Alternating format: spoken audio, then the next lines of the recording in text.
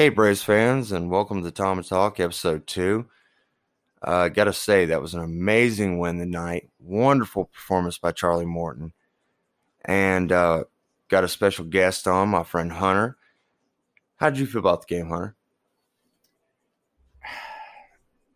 Apprehensive going into the game, even if we got a win. It's the first in a long time that I've had true doubt in the team, like how the year is going to play out. But John Gant in general, he's been having several bad starts in a row, and he comes out and pitches really well. When the whole time I'm thinking, surely in these first few innings we're going to pounce on him, but he basically serves his term 5-6 innings, does very well. But Charlie Morton, he comes in and does it. He gave us exactly what we needed. Yeah, I completely agree with that, man. I mean, it's nice to see him look more like classic Charlie Morton.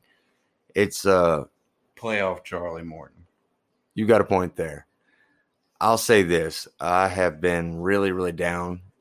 You can hear the frustration in your voice, just like mine with the team, because it's been a very rough season. You get to 500, then you lose 4 games. I mean, it's a constant. I think 6 times already we've done that. That's actually correct, yes. And you could even hear it after the last game. You could hear it in Snicker's voice.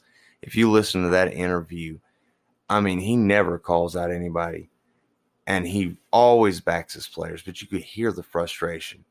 You could hear it hard in his voice. Yeah, I've always had Snickers back, and I've always felt he earned his position as coach. I mean, he's been with the Braves since like Hank Aaron retired, basically. He's actually been with the team 40 years to be exact, actually. That's what I'm saying. And he learned from Bobby Cox. He learned from the best. But pitching wise, we both talked about his decisions, bullpen wise, and when to take people out of games.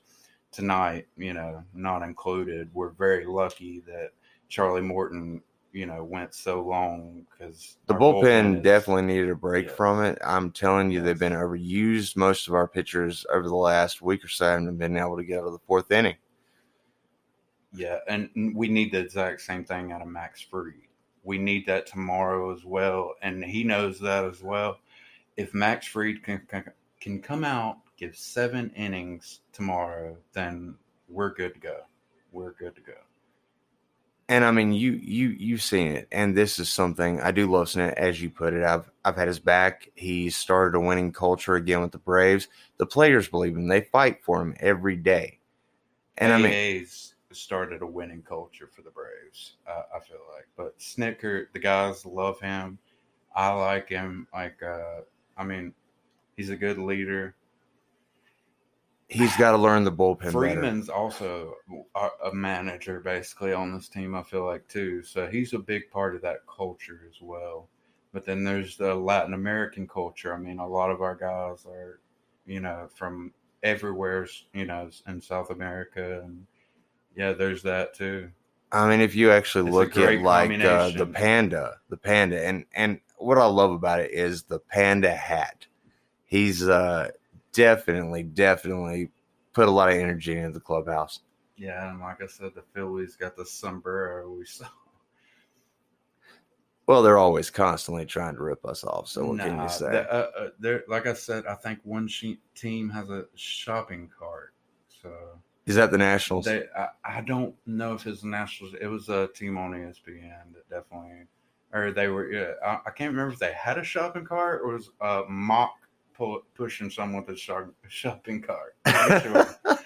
Yeah. You got to admit it's getting entertaining. People are having fun, but this season's, if the Braves weren't inspiring cardiac arrest on their fans, I swear if you're a Braves fan and you have a heart condition, I would be hesitant to watch this.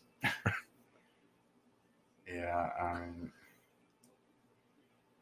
it's weird to have those to care so much over a sporting event, but they basically indoctrinated us. Oh, definitely, definitely. From the time I was born, actually, my first game I ever technically got to watch was the day I was born. My mother was in the hospital and she turned on a Braves game, and that was my first Braves game.